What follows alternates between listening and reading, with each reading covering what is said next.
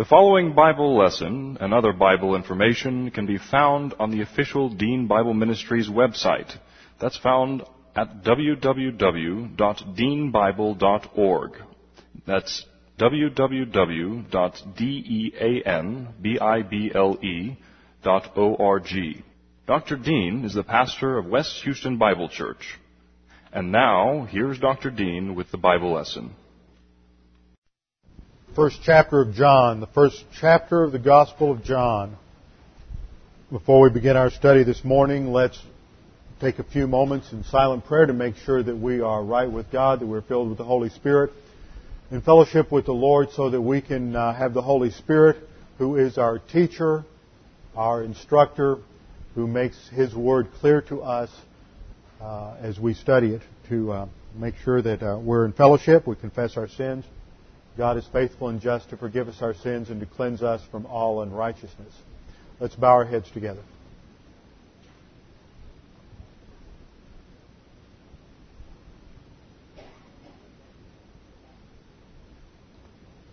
Father, we thank you so much for your word. We thank you that as believers in the Lord Jesus Christ, we're not left without direction, but that you have given us your plan, a blueprint for our lives, that as we study your word, we can see exactly the kind of decisions we should make and how we should live, that we might pursue spiritual maturity, that the product of our lives would glorify you in the angelic conflict. Father, now as we look into your word, we pray that you would make these things clear to us. We pray this in Jesus' name. Amen. Now, last week we took a little break since it was Memorial Day and focused on some principles related to national entity, establishment truth, and principles and role of the believer in a nation. This week we need to get back in the Gospel of John. Dig my glasses out of my pocket here. John chapter 1. Let's take a little time to review so we get back on track with where we've been. John 1:1. In the beginning was the Word, and the Word was with God, and the Word was God. He was in the beginning with God. All things came into being by Him, and apart from Him nothing came into being that has come into being. In Him was life, and the life was the light of men. And the light shines in the darkness, and the darkness did not comprehend it. Now these 5 verses are very important to the understanding of the Gospel of John, for they introduce to us the person of Jesus Christ, not as the child of Mary, the descendant of David, or as a prophet as expressed in the Gospel of Mark, but as undiminished deity, the eternal second person of the Trinity, the Logos of God. Now I want to give kind of an expanded translation of these opening verses to give you the sense of what John is saying here. When space and time began, reason, logic, knowledge, that is the Logos of God, was already in continual existence from eternity past. And logic and knowledge were face-to-face, had a face-to-face relationship with God the Father. And reason, knowledge, logic, that is the Logos of God, was identical in essence with God the Father. He, the Logos of God, was in the beginning of space and time with God the Father. All things came into being by Him, and apart from Him not one thing in the universe came into existence that has come into existence. In Him was life, and the life was the light of men, and that light which reveals God to man shines continually in the darkness, and the darkness did not comprehend it. Let's take a minute to remind ourselves of where we are in the Gospel and review some of the principles and go into a little more depth as to what we've seen already.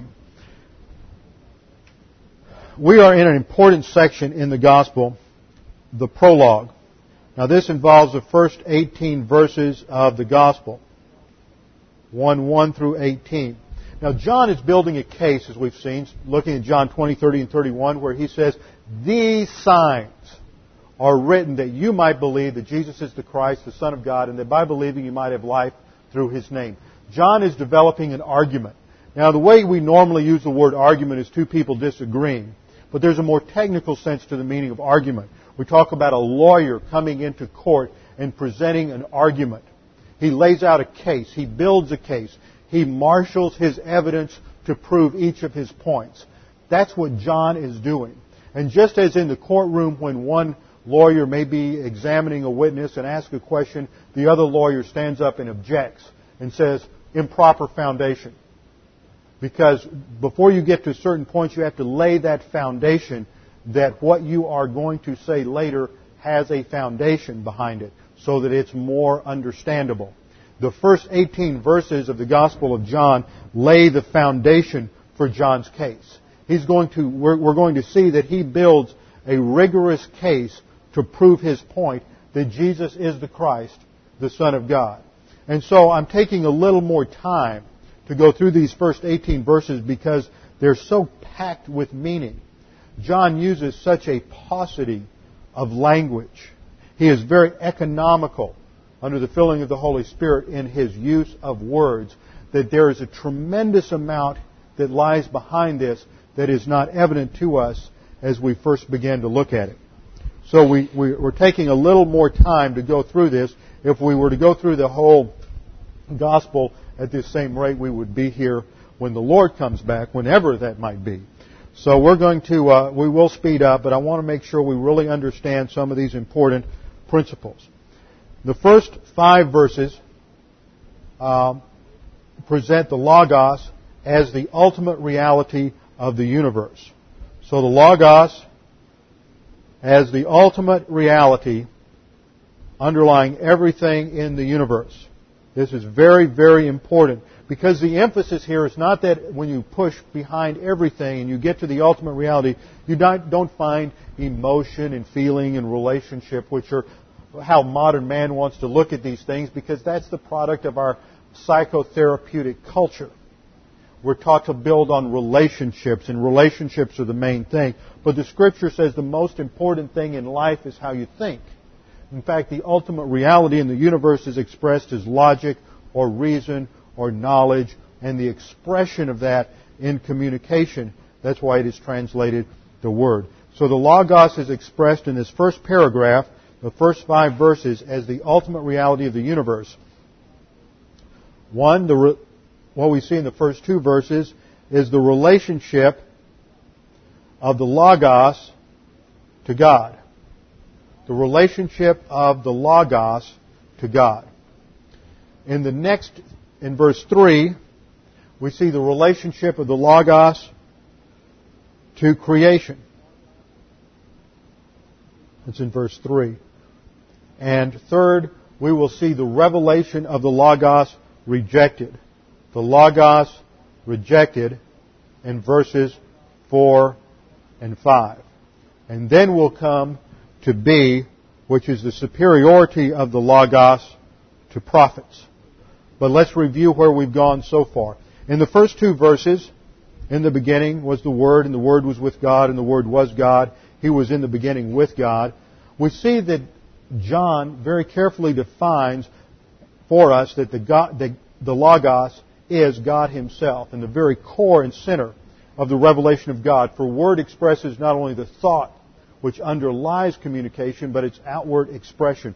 Word is very important. Vocabulary is very important because we think with vocabulary, and our ability to think is limited by our vocabulary. The greater our vocabulary, the greater our ability to think. So it's very important to have an expanded vocabulary. In whatever subject we're studying, we need to master the vocabulary of that subject. Whatever field it is, whether it has to do with carpentry, auto mechanics, medicine, law, or the Christian life, each field of study has its own special technical vocabulary, and we all have to learn that. The Bible, even in the Bible, there's a lot of vocabulary that the Apostle Paul and the Apostle John and others take out of the culture, and they give it a new twist and give it a new meaning, a technical meaning related to the gospel. For example, words like redemption and propitiation are words that were taken out of the average everyday use of language and given a little more technical meaning within the context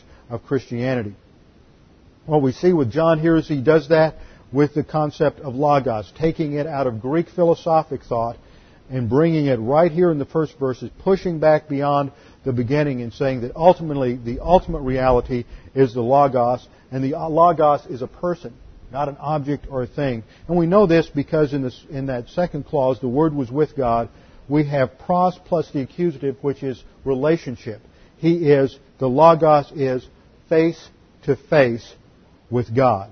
So for the Apostle John, the search for truth, if you want to know ultimate truth, if you really want to understand the basic realities of the universe, then that comes only through a deeper understanding of who Jesus Christ is and a deeper understanding of what He has done for us. So the search for truth is not going to school and amassing a variety of academic degrees, but it is understanding doctrine and how doctrine relates to the person of Christ, relates the person of Christ to your life.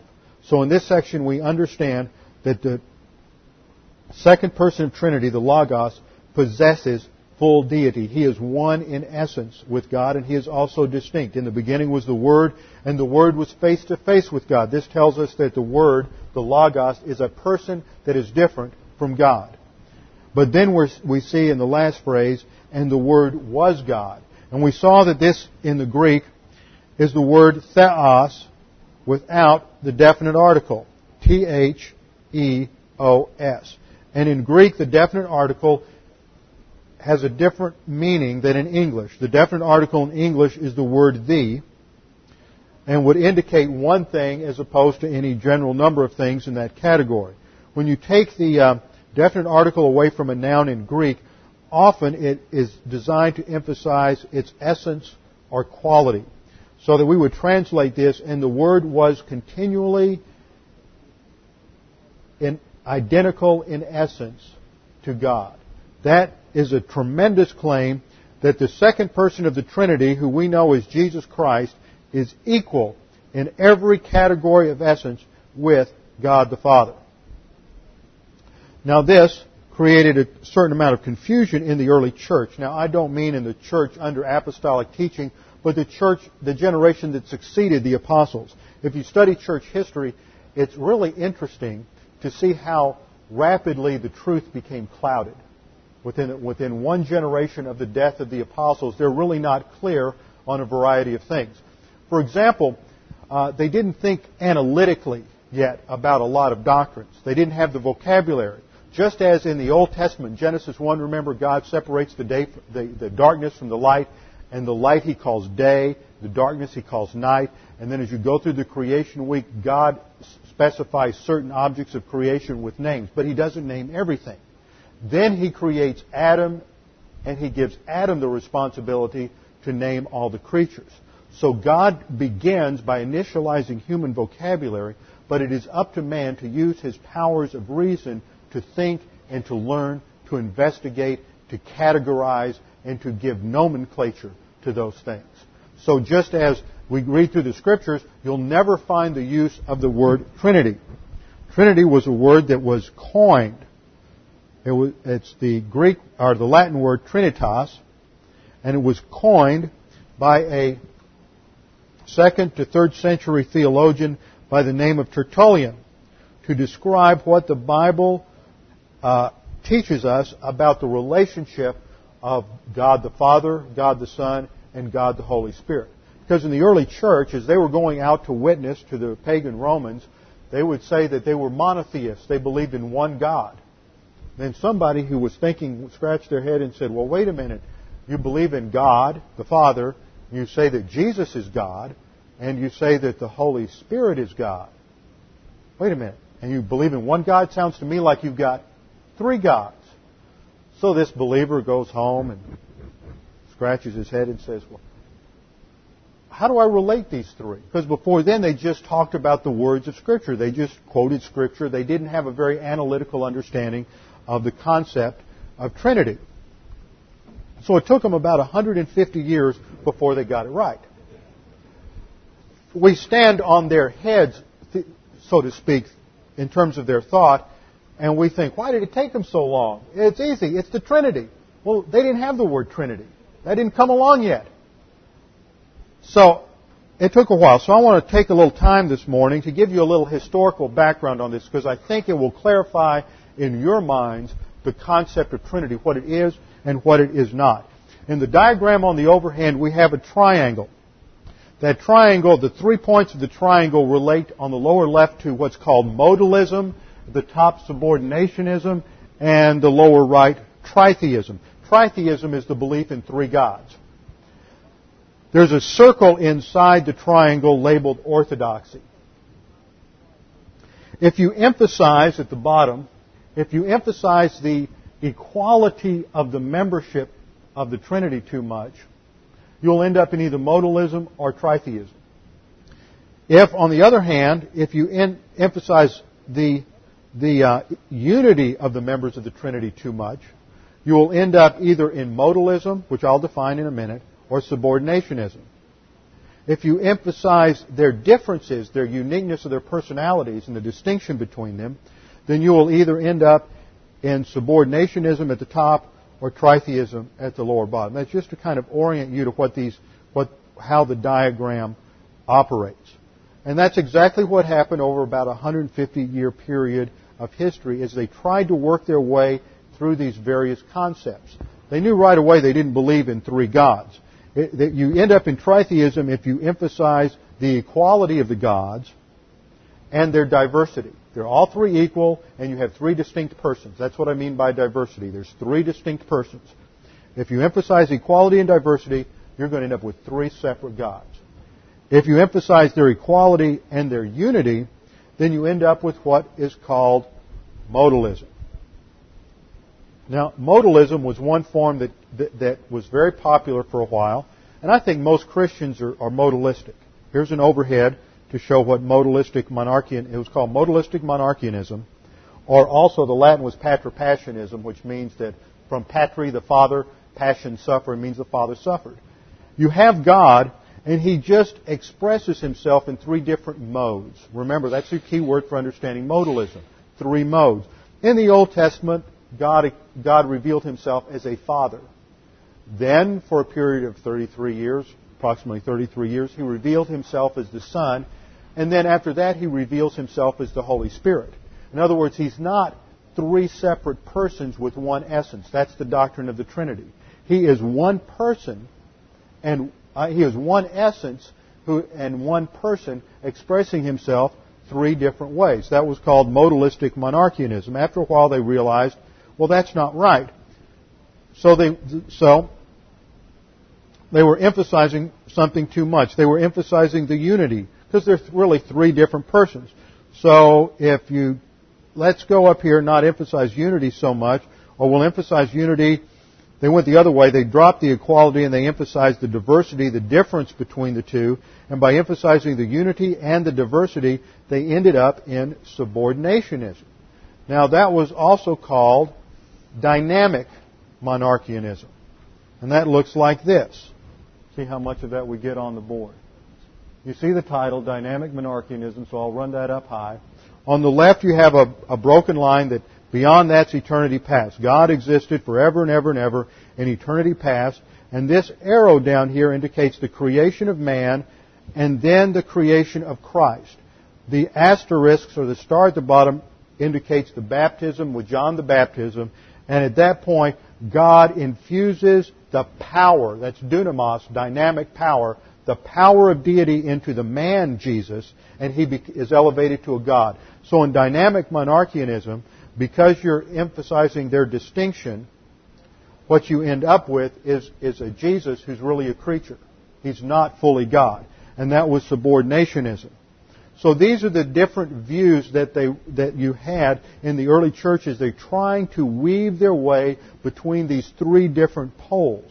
Is there a difference between God the Father, God the Son, and God the Holy Spirit? Some kind of essential difference? Are they just different expressions of the same essence rather than 3 different persons? Or are they 3 different persons with 3 different essences? That's tritheism. Between that, they just kind of wobbled around. And it got to a point where there was a man I mentioned a couple of weeks ago named Arius. Arius was a presbyter down in the church in Alexandria, and he taught a form of subordinationism where God, there's eternity past, He creates Christ, so he viewed Christ as a creature, and then after that He created other creatures in time. But Christ, there was a time when Christ was not. That's Arianism. It's the same thing that the Jehovah's Witnesses teach today. There's nothing new under the sun. They view Jesus as a God. So for Arius, Jesus was a God. Christ was a creature. He was a lesser God. He wasn't fully God. This created quite a stir and upset his bishop, a man by the name of Athanasius. And Athanasius charged him with heresy, and so a church council was called by that was to meet in Nicaea. Constantine was the emperor, and here he had become converted to Christianity. And Constantine decides that with all this disruption among the Christians that he needed to resolve this, so it was sort of politically motivated. And they called this council at Nicaea to resolve the problem of the relationship of Jesus Christ to God and to understand and formulate some kind of theological doctrine related to the person of Jesus Christ in his relationship to God the Father. Arius taught that the Son had a beginning. It was not eternal. Eternality is clearly a characteristic that belongs only to deity. Now, you don't have to get all of this down in your notes. It's just kind of an interesting sidelight to give you historical perspective on how theologies develop. Because people think that we're handed all this on a platter, but it's not. It developed over time. So Arius used a technical word that became technical to describe Jesus. It was homoousios. H-O-M-O-O-U-S-I-S.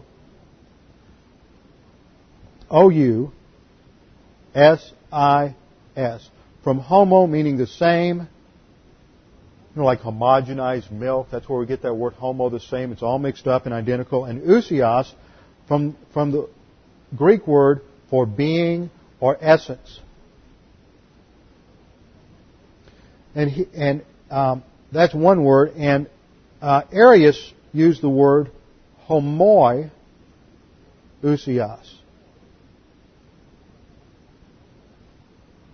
And by adding this one letter, changes the meaning of the word to like essence. It's not the same, it's a little different. And so, the combination of two vowels together is called a diphthong, so this was called the Battle of the Diphthongs. And like most people, when you go to this conference, there were about 300 bishops that were invited to attend. And there were about 10 or 15 in Arius' camp who understood what he was teaching. And there were about 4 or 5 or 10 or so in Athanasius' camp and understood what he was saying and why he was saying it. The rest of them didn't have a clue. And that's just really standard among most church disagreements and theological disagreements, is that very few people really study the issues enough to understand why it's so vital. And Athanasius understood that Jesus had to be homoousios. He had to be of the same essence as the Father. Because if he was not full deity, he could not go to the cross and die as a substitute for our sins. As man, he identified with us and was our substitute. But as God, whatever he did had infinite and eternal value. So if he was just a man, just a creature, all he could do was die for himself. But only by being God could his sacrifice have infinite and eternal value. That's why the deity of Jesus Christ is important. That is why you cannot compromise on it one little bit, and Athanasius stood for it. And at the Council of Nicaea, they concluded with the following statement, which is known as the Nicene Creed. We believe in one God, the Father of all, the Father all-governing, creator of all things visible and invisible, and in one Lord Jesus Christ, the Son of God, begotten of the Father as only begotten, John 3:16, that is, and now they're going to define it, from the essence of the Father, God from God, light from light, true God from true God, begotten, that is uniquely begotten, not created, of the same essence. There's our word, homoousios, same essence as the Father, through whom all things came into being, both in heaven and in earth, who for us men and for our salvation came down and was incarnate, becoming human. He suffered, and the third day he rose and ascended into the heavens, and he will come to judge both the living and the dead, and we believe in the Holy Spirit. Now, if you grew up in certain more formal churches or ritualistic churches, then maybe you recited the Nicene Creed on occasion as you were growing up, and I know some of you have. Now you understand where it came from and what it means. Most of the people who go to church and every Sunday morning they recite the Nicene Creed don't have a clue as to its significance, where it came from, or why it's important. So we've advanced your theological education a little bit so you have capacity to understand the rituals that go on in many churches. The conclusion was that the council, by way of conclusion, the council at Nicaea did not invent the doctrine of the Trinity. That's inherent within the Scriptures. But it was the first clear articulation of the doctrine in the history of Christianity, getting it down into the right verbiage.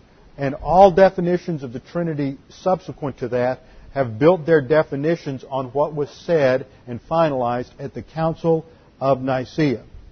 The Council of Nicaea didn't invent these things. Some people claim that in various books. It just simply recognized what was already inherent within the Scriptures. So let's look at the doctrine of the Trinity in the Scriptures. First of all, point number 1.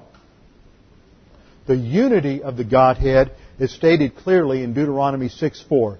Hear, O Israel. This is a very famous passage, especially for Jews. It's called the Shema because the first word in it is the cal imperative of the word to hear or to listen, Shema,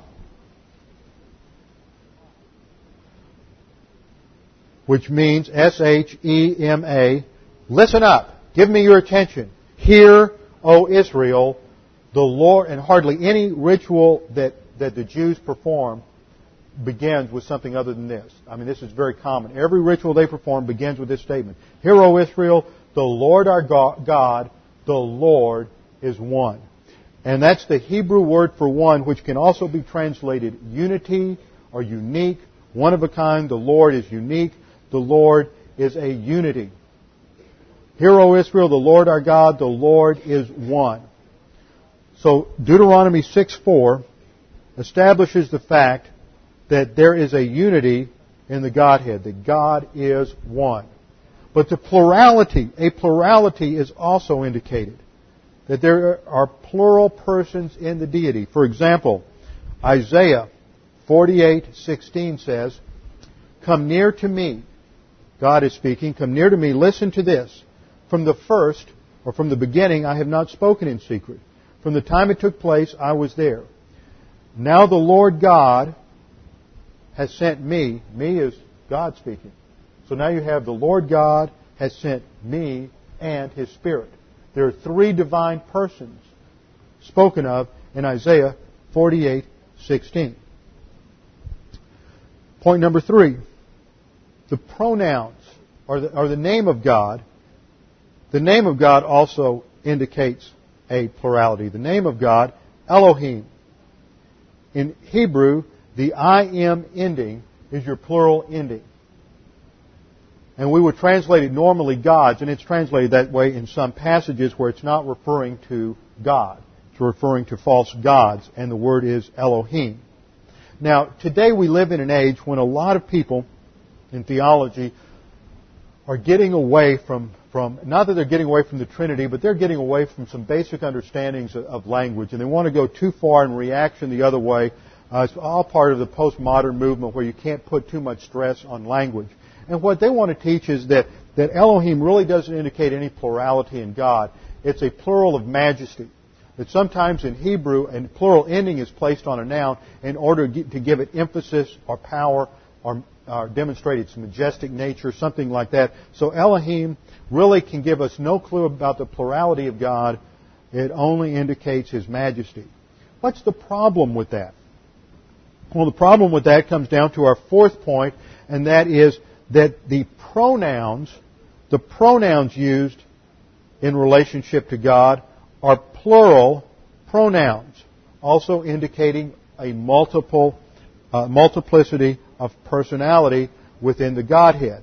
For example, in Genesis 1:26, when God is going to create man, God says, then God, Elohim, the plural, said.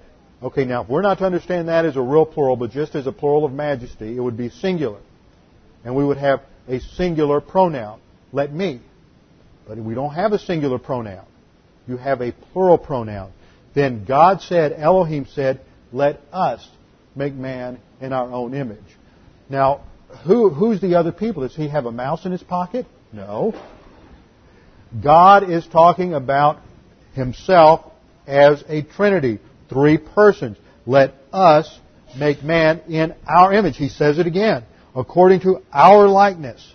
So the emphasis here between us and our is that there is a plurality in the Godhead. Point number 5, we can say that at least two clear personalities exist in the Old Testament. In Genesis 31:11, we have the very well-known passage where God wrestles, or God comes to Jacob and tells him how to handle the sheep and the goats.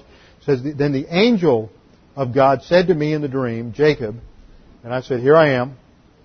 Genesis 31:12, and he said, lift up now your eyes and see that all the male goats which are mating are striped, speckled, and mottled, for I have seen all that Laban has been doing to you. I am the God of Bethel, where you anointed a pillar, where you made a vow to me. Now arise, leave this land, and return to the land of your birth. So here we have the angel of God saying that he is God. In verse 31:11, he identifies himself as the angel of God. In other passages, it's the angel of Yahweh. Genesis 31:13, identifying himself as the God of Bethel. In Judges chapter 6, in the story of Gideon, you have the angel of the Lord appear to Gideon. And then Gideon sacrifices to the angel of the Lord and calls the angel of the Lord God, and the angel of the Lord refers to himself as God. So you have these two different personalities present, the angel of the Lord and the Lord God. These are two clear, different personalities. Both are given all the attributes of deity. Zechariah 1:12 and 13 is another very important passage. Then the angel of the Lord answered and said, O Lord of hosts, how long wilt thou have no compassion for Jerusalem? So here's the angel of the Lord speaking and saying, O Lord, and addressing the Lord of the armies, the Lord of hosts. And then in verse 13, and the Lord answered the angel who was speaking with me with gracious words. So you have these two personalities here in Zechariah 1:12 and 13, indicating that the Old Testament clearly has within it the revelation that God exists not only as a unit, but with the multiple personalities. Point number 6. All three members are present at the baptism of Jesus. Jesus is being baptized by John the Baptist in the river Jordan. God the Father announces from heaven in Matthew 3:17, this is my beloved Son, in whom I am well pleased, and the Spirit of God descends on him. So at the baptism of Jesus, you have the Holy Spirit descending on Jesus in the form of a dove, and you have the voice of God the Father coming from heaven. So all three members of the Trinity are mentioned there. Point number 7. In the Great Commission to the church, to the apostles, Matthew 28:19 and 20, Jesus says, go therefore and make disciples of all the nations, baptizing them in the name of the Father, the Son, and the Holy Spirit. So all three members of the Trinity are mentioned in Matthew 28:19. So it is very clear from the Scriptures that the doctrine of the Trinity is embedded within the Scripture. And it was one of those things, along with other doctrines, that God left to the church, to theologians, to pastors and teachers, as they studied the Word, to begin to develop, categorize, and systematize the teaching of Scripture to fully understand it and to give to it technical theological vocabulary. That's a review of the first two verses of the Gospel. Then we come to verse 3. This is the second point in the outline, the relationship of the Logos to creation. The Logos is not part of the world at all. That's what you find in your Eastern religions like Hinduism and Buddhism and various other Eastern religions. Now, there's also something interesting relating Eastern religions to the Trinity. In Eastern religions, they're all founded on something called monism. Monism means that ultimate reality is one. All is ultimately one. Now, we would say that within the doctrine of the Trinity, this is very important for people in the history of ideas and the history of thought. The two big problems that created a lot of controversy over the generations in philosophy was the relationship of what they called the one and the many, or unity and diversity. See, if you emphasize unity too much, then you end up saying ultimate reality is one, and that's monism. Now, a great example of monism came in the movie The Empire Strikes Back. That was the second movie in the Star Wars trilogy. Remember, Luke Skywalker goes out to the planet where Yoda trains him. And Yoda is just a master of Shinto ideology and Shintoism. I heard George Lucas interviewed one time, and he said that he specifically modeled the teaching style, the teaching, the content, everything of Yoda on the religious teaching of the samurai warriors. So it's very religious in its connotation. So there's one scene where Luke is going to go into the forest and he's going to do battle with Darth Vader. And he goes in and he has this battle and he pulls back his lightsaber and he cuts his head off. He goes over to the decapitated head and he opens the visor. When he opens the visor, what does he see? He sees himself. There was a Beatles song that expressed it well. I am you, you are me, he is she, we are one. That's monism. That all of this real distinctiveness, division in our culture, or the way we think, is merely illusion. Ultimate reality is one. And that's Eastern philosophy. How does that relate to practical living? Well, think about it in terms of political theory. If ultimate reality is one, then what matters is the one, or the state, the total body. The individuals have little meaning whatsoever at all. And you can see how that plays itself out in Asian culture. Because Asian culture gives no significance to the individual parts. It's just the one that matters. And then on the other hand, if you emphasize diversity too much and the distinctions, then you really would end up politically in anarchism, in anarchy. Because all the individuals, everybody has equal say and equal vote, and it doesn't really matter what the whole wants. Now, how do you reconcile the two? You have the unity and diversity. Well, of all the world's religions and all the world's ideology and all the world's philosophies, there's only one that has resolved the conflict between the one and the many, unity and diversity. That's Christianity. Because in Christianity, ultimate reality is the Trinity, which is one and three together at the same time. God is unity, He is one, He is diversity, He is three, and they exist co-equally. And politically what that means is the state cannot usurp the authority over the individual, and the individual does not usurp authority over the state. There is a balance. It also plays itself out in marriage. It's very vital to understanding the principles of marriage. Because what this indicates is that there can be role distinctions within any kind of an organization without destroying equality. Because in the Trinity, you have three persons who are co-equal in their essence. They have identical essence, yet they have role distinctions. The Son is subservient to the Father. The Holy Spirit is sent by God the Father and God the Son.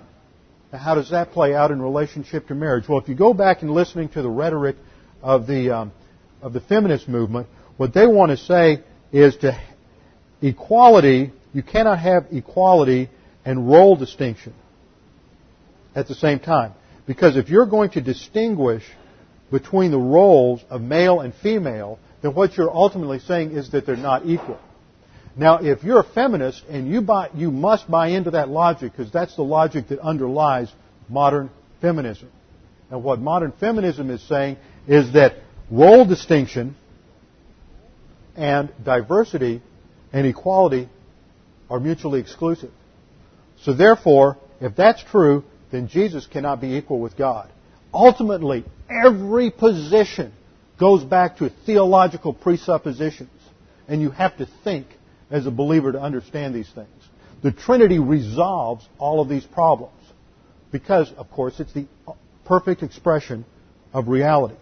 And this is why, if you think about it, picture in your mind a map of the world. Okay? Draw a line in your mind between all the nations and countries and cultures and ideologies that have been affected by Christianity and those that haven't. Immediately you exclude most of Africa, all of Asia, and a few other places. That's the difference. Well, they never understood you go to those Asian countries, they never understood anything about equality, individual rights, anything like that. Couldn't get there from their starting point. Impossible to get there from their starting point. No true concept of freedom. Now, make a distinction between those areas in the world that were affected by Protestant theology and those that were just impacted by Roman Catholic theology. Now you have a difference between northern Germany, Holland, the Scandinavian countries, England, United States of America, Canada, versus Central and South America, Southern, Eastern Europe. Where did you have freedom? Where did you have prosperity? Where did you have advancement of the individual? Only in those countries that were impacted by Protestant theology. Then you go to England and the United States because they pushed in their thinking. The point I'm making here is that this isn't something that just came up today. I mean, the understanding of this, the importance of the Trinity, and the distinctions between the persons of the Trinity and their ultimate their ultimate equality, and how that plays out in terms of ideology, has been understood for centuries. This is what the Christians at the time of the Reformation worked out, and how it impacted their political thought. And then that, in turn, made the difference between why some countries experienced more freedom and more prosperity and more advancement than other countries. Theology is not just something abstract. Theology is what impacts your marriage, relationships between men and women, and political ideology. It's all vital to understand this and to unpack it from the Scriptures. All of that is part of the relationship of the Trinity. Now, when we look at the relationship of the Logos to creation, we see that the Word is not part of creation at all. He's distinct from creation. And that's what we see, and that's not what we see in Eastern religions, where everything is part of nature. It's called pantheism. God is equal to all of His creation, and God is one. That's part of mysticism. That's why mysticism inherently comes out of any kind of religion that has this thought to it, that all reality is ultimately one. That's why mysticism was part of Platonism, why mysticism is part of Eastern religions. So in verse 3, John makes it clear that the Logos is distinct from creation, so all creation is subordinate and is to be subjected to its Creator. And then in verses 4 and 5, we see that the Logos is equated to light. Light is always used in Scripture to express revelation. He is light. He is the revealer of God. And in verse 5, His revelation is rejected. And there is a contrast that is so powerful throughout all of John's writings between light and dark. We are born in the kingdom of darkness. That's in Colossians. Paul says that. And when we're saved, we're transferred into the kingdom of light. John says in John chapter 1 that as believers, even though we are born in the kingdom of light, we can still live like we're in the kingdom of darkness. And we're not to walk in darkness, but to walk in the light. And how do we do that? How do we go from walking in darkness to walking in the light? Number one, we do it through confession of sin. And number two, we do it by learning and applying Bible doctrine in our lives as believers. It starts here at salvation. We're transferred from the kingdom of darkness to the kingdom of light.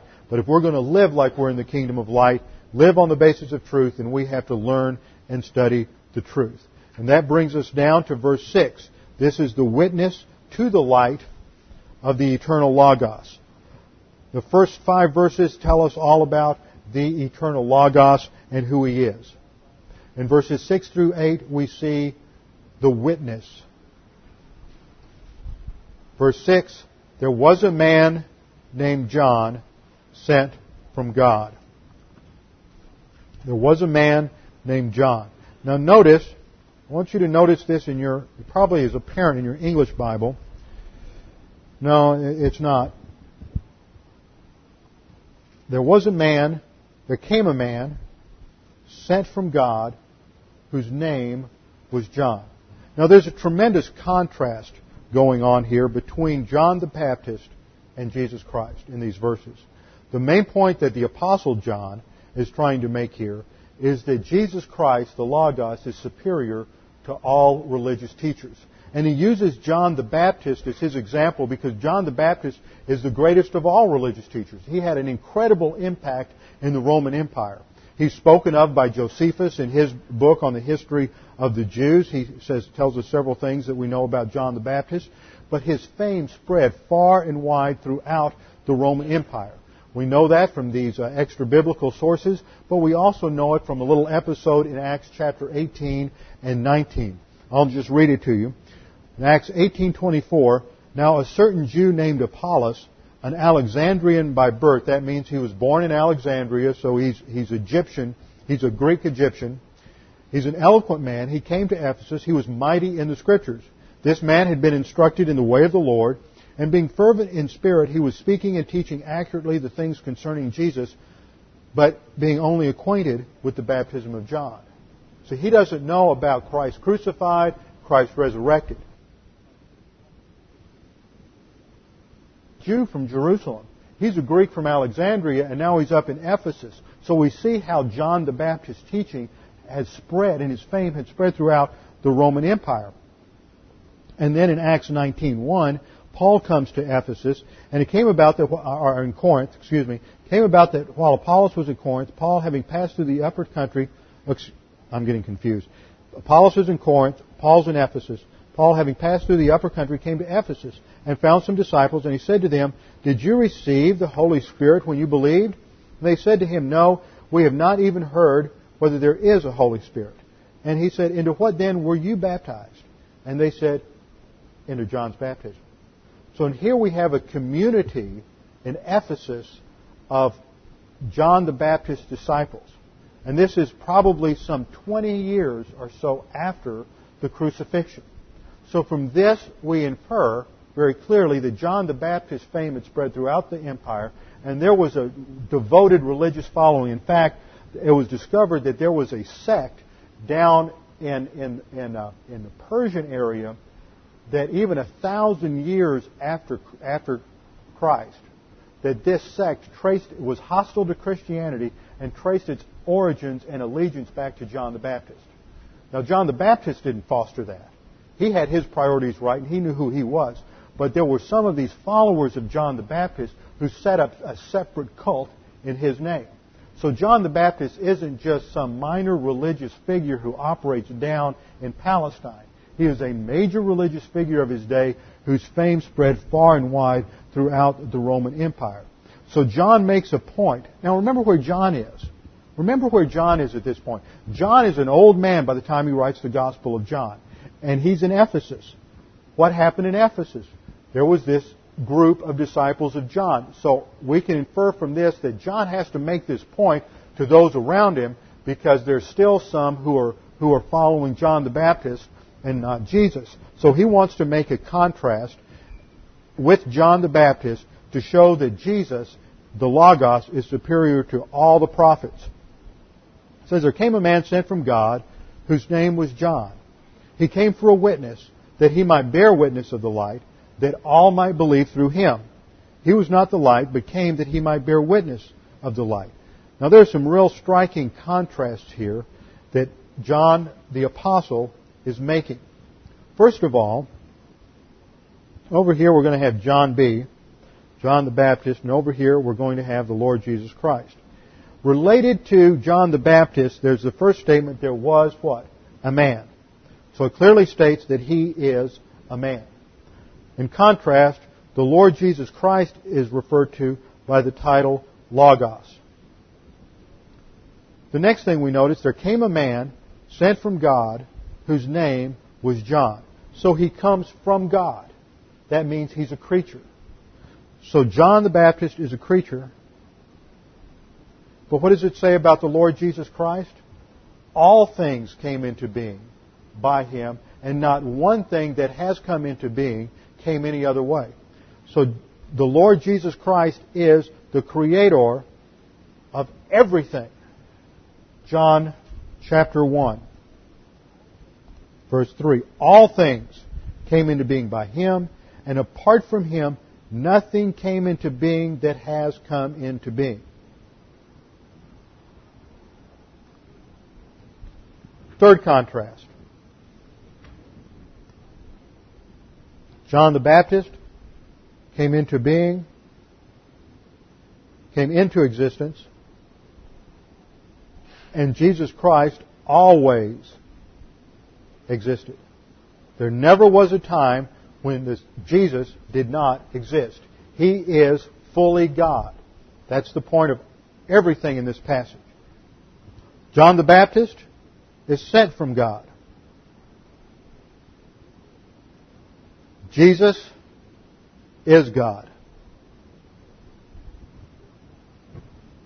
Fifth point.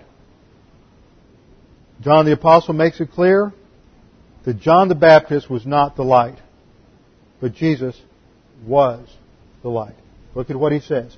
He came for a witness that he might bear witness of the light. He's not the light, he's going to bear witness of the light. And of Jesus it says in verse 4, in him was life, and the life was the light of men. So he is light. John the Baptist is a witness to the light, and the Lord Jesus Christ is the light who shines in the darkness. The Lord Jesus Christ is superior to John the Baptist. Now, why does John come? John comes to give a testimony to who Jesus is. Now, the Bible makes it very clear that there's all kinds of different testimonies in this gospel. There's the testimony of John the Baptist. There's the testimony of God the Father. There's the testimony of God the Holy Spirit. There's the testimony of the Scripture. Now, if we were to take the time to evaluate every one of these testimonies, we would see that none of them are subjective. What often happens in churches, so you have somebody that comes in, give their testimony. They stand up in front of the congregation and they say, let me tell you about what Jesus did for me. I know Jesus died for me because He lives within my heart. It's subjective. How do you know it's true? Because I've had this personal experience. That's how I know it's true. That's not what the Bible says is true. When you look at this, it's very objective. How do you know it's true? There are evidences. There are things that happen in space, time, history that are objective, that are demonstrable, that give clear and certain proof that Jesus is who He claimed to be, and that there is no other name under heaven given among men whereby we must be saved. So over and over again, the Apostle John is going to make it clear to one and all that Jesus is the only way to heaven. And he does this primarily through the signs that Jesus performs, the miracles that He performed, because there were hundreds of witnesses to all of those miracles.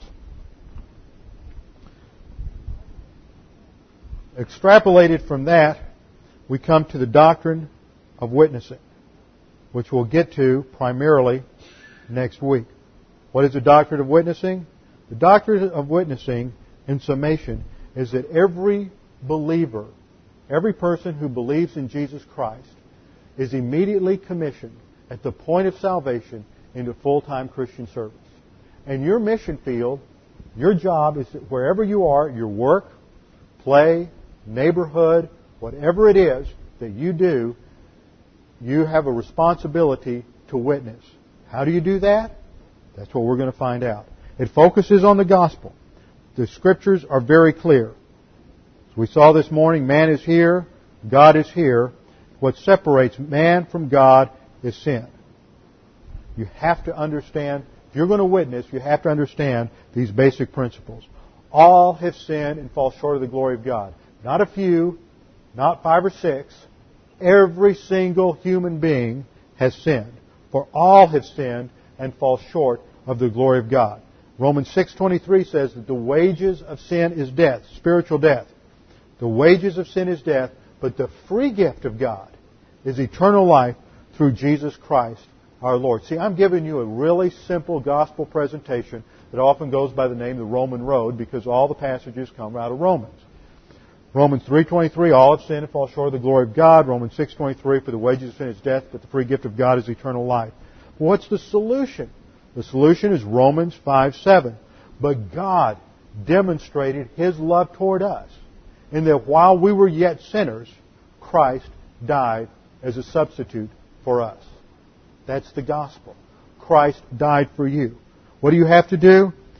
Go to Acts 16:31. Believe on the Lord Jesus Christ, and you will be saved.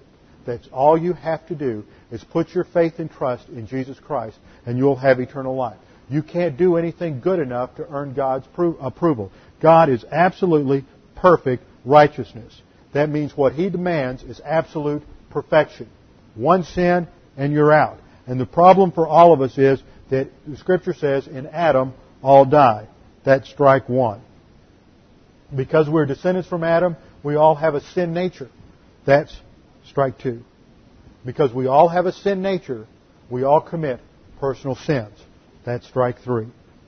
3 indictments against every single human being that keeps them from ever coming up to the perfect righteousness of God, so that Scripture says in Isaiah 64:6 that all our righteousness is as filthy rags in the sight of God. It's garbage in God's sight. No matter how good you are, you can never come close to the absolute standards. So God did all the work. He sent His Son to the cross, to die on the cross for our sins, and to pay the penalty, so that every single sin in human history was poured out on Jesus Christ.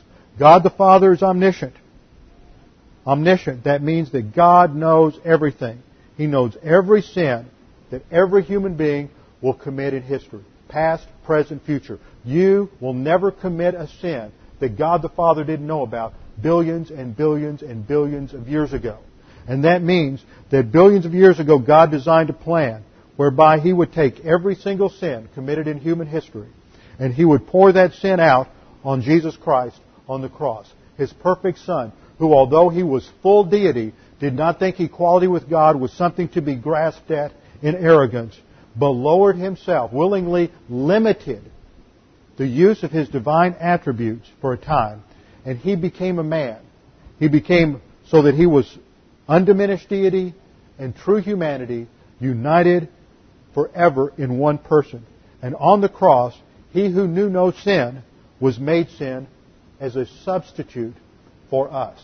All that's needed is for you to say, Father, I believe Jesus died on the cross for my sins. Let's bow our heads together and close in prayer.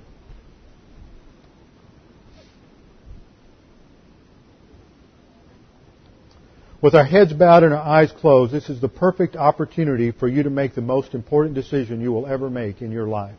And that relates to your eternal destiny.